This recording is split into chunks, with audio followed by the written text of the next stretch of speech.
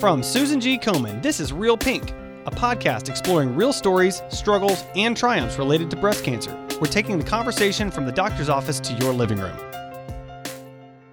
People diagnosed with breast cancer have many unique sources of stress. As we head into Mother's Day, we'll explore some of the challenges that mothers face in particular. Throughout the process, moms with breast cancer face the reality of maintaining a sense of normalcy for themselves and their children while balancing the emotional and physical toll of treatment. Today's guest was diagnosed during the COVID pandemic, forcing change upon change. Here today to share her story and how she has balanced it all is Christine Carlo George. Christine, welcome to the show. Thanks, Adam. Great to be here. Thank you for having me. Well, I'm excited to chat with you. Let's start off with your breast cancer story. Tell us about your diagnosis. Sure. It happened on July 21st last year, right in the middle of the pandemic. I had gone to have my annual mammogram. They found something that they wanted to get a second look at. I really wasn't concerned at all. I have no breast cancer history in any of my family. In fact, I have very little cancer in any of my family. And I'm considered young, even though I was 49 when I was diagnosed, that's considered young. And I take great care of myself. So I really wasn't concerned. And I went back. I had an ultrasound and a biopsy. And on July 21st, it was about noontime. My husband and I have been working from home since March. We went down to the local sandwich store to get a sandwich, and we were inside the store and the call came from the hospital. And I stepped outside and the radiologist said, I'm sorry to let you know that your biopsy came back positive for invasive cancer, breast cancer. And that's how it all began. Wow. Yeah. That is, that's got to be such a difficult call. And I also understand that you are the former chair of the board for the Susan G. Komen Massachusetts affiliate. Yeah. Did you have any personal experience with breast cancer at that time? I mean, my only experience, I served on the board for 8 years. My only personal experience was the women that I met who were, had been diagnosed, treated, were in the middle of treatment. But never in my life did I think that I would be the one receiving that diagnosis. It was quite a shock for sure. Yeah, I can imagine. Yeah. I mean, breast cancer is one of those things that you know the stats about, you know, all the numbers. And yet I feel like from the people that I've spoken with, when you get the call, it's still always such a shock. Can you talk a little bit about how you dealt with that?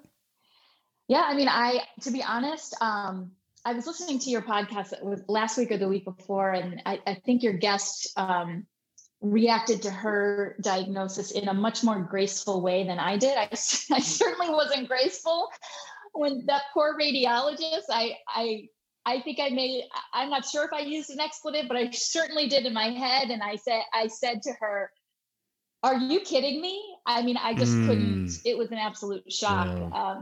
And when I got into the car, my husband was waiting for me in the car, and he said, "Well," and I said, I definitely used an expletive there. And I said, "I've got cancer." And he thought I was joking. And I said, "I'm not joking. I have cancer." And in that moment, as they say, like my whole life flashed before my eyes, because here I was. I have a 9-year-old son. I had him a little bit later in life, and all I could think of was, I'm not going to see my son grow up. That was the only thing that it kept coming through my head. And we're sitting in the car, and my head was just spinning, and I just remember thinking, oh my God, I'm not going to see Gil grow up. Our entire life has changed. I'm going to be in treatment. I'm going to have surgery. What's going to happen, and how is our life going to change, and what does this mean for my career, and how are people going to look at me, and how I'm going to look at myself? And a lot of selfish things come into your head when you're when you get the diagnosis, Yeah, like right. why me kind of, but that sort of quickly turned around, and I immediately thought, once we had more information and I knew what my diagnosis really meant, then I thought, holy cow, like every woman needs to have their mammogram. Absolutely. And then I just really started getting on my soapbox around the annual mammogram. So good. That's good. We need more people on that soapbox. There's room. There's room aboard the soapbox for that. So, for sure. So let's talk about that. I mean, tell me about the screening during the pandemic and since that's when you were diagnosed. Yeah. So, I take good care of myself, and being associated with Komen for so many years, I really understood the value of early detection. And so I had never skipped my mammogram, but honestly, during the pandemic, I considered it because I thought, why expose myself? I would have had to go to the hospital, and I thought, I don't really want to expose myself. I've never had any issues. I can skip 1 year. Right. And I decided against it, and thank God I did. Because my diagnosis was caught early. My cancer was caught early, and my treatment was extremely manageable. And so it's critically important to never skip your mammogram, ever, because when it's caught early, it's manageable for many people, and it can save lives without a doubt. That's right. Mammograms absolutely can save lives, and early detection and early treatment is really critical. So let's talk about this timing. In a time that was already profoundly stressful for the entire world, you had this additional stress added to you. How were you able to balance that diagnosis itself, but then also parenting and working and going through treatment? Well, I mean, they say it takes a village, right? And it really does. Whether you have cancer or you don't have cancer, when you're raising children, it takes a village. So I have an amazing support group, starting with my husband. I have friends who stepped up and, really were there emotionally and physically. I have a great support group in my parents and my brother and my sister-in-law and my entire family. So it was, for me, I was very fortunate because I had that village to support me. And I have employers who were also extremely supportive of whatever I needed in terms of time or otherwise. They gave me. But I'm fantastic. I'm a writer. There's as much as balancing the physicality of what you have to do day to day is very real. There's a whole emotional, psychological piece of this that's probably more stressful. And I have a blog. It's called believeInBalance.net. And I've had it for a couple of years, and I just used it to document my entire story and my entire experience with the cancer. And it was a huge help to basically take all of these emotions that were happening inside and put them on paper, so to speak, and hopefully save some other lives. Yeah. Wow, that's fantastic. And I find that when people are willing to share and be vulnerable like that, it really benefits the entire community. So I'm really glad that you've done that. So related to sort of sharing, speaking to children about cancer is really difficult. How did you approach that with your child, and how did they respond to it? Yeah, it was probably the hardest part of this whole process. I didn't know how to handle it. I was I'm not somebody who can keep my emotions inside. So I knew we had to handle it quickly. And I had some great coaching from the medical team at Mass General, where I was treated. And that coaching was to be completely honest in an age appropriate way, and to use most importantly, to use the word cancer, because he was going to be hearing the word cancer. And so the Friday, I was diagnosed on a Wednesday, I think it was. And on Friday, we sat at the dinner table, and I told him that that I had a boo-boo that was not outside, but it was inside, and it was called cancer.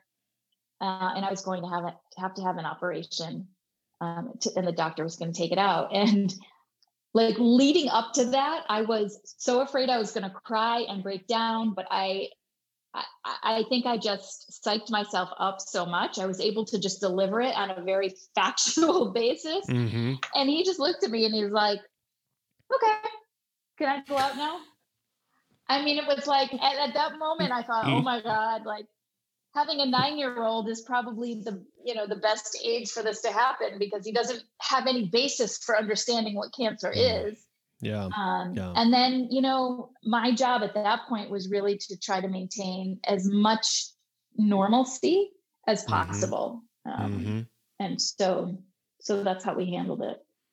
And that sounds like a great way to handle it. And to your point, I mean, just speaking honestly in an age appropriate method is just so critical for children to help them process and cope with the things that are happening in their world. I've talked to many guests that have said, kids understand what's going on, whether you tell them or not, they perceive what's happening. So it's better to let them in on it so that they can help to process it. For sure. And get through it. Yeah. So, all right. So, wow, Christine, this is great. I love your approach. I love your enthusiasm. What advice can you give to our listeners, particularly about going through this journey as a mom, knowing that, as we just said, little eyes are always watching you? Yeah. I mean, the first thing I will say is don't skip your mammogram. Whatever you do not skip your mammogram. Early detection is the key. And then the other thing, like I mentioned, is just try to keep as much of much normalcy as you can in your life. Be honest about what's happening in an age appropriate way. I think in an age appropriate way is really the key there is, you don't want to scare them, but you don't want to hide anything from them. You're right. Like they're very perceptive. My son in particular is very intuitive. So, let them know what's going on. I remember my son, after my treatments were over, it was at the end of October, he went into school and he told his teacher, my mom is all done with cancer. And so his teacher told me that. And so, that was just, it was important. We brought him from the very beginning all the way through to the end of my treatment. And, also make sure that they can ask any questions, allow them to ask any questions that they have. Yeah. And just be aware of what's happening with them, be aware of any anxiety that may be, happening with them after they find out, or, just talk, leave the lines of communication open. That's right. So it's always best to be open and honest, to the best of our ability, with our children. So it's not easy. And I can only imagine how difficult that was for you at the dinner table that night, but I know that you're glad that you did it, right? Oh, absolutely. Absolutely. Yeah. That's wonderful. Sure. Well, Christine, this has been such an uplifting, encouraging, and informative conversation. I really appreciate you joining me on the show today. Thanks for having me. I appreciate it.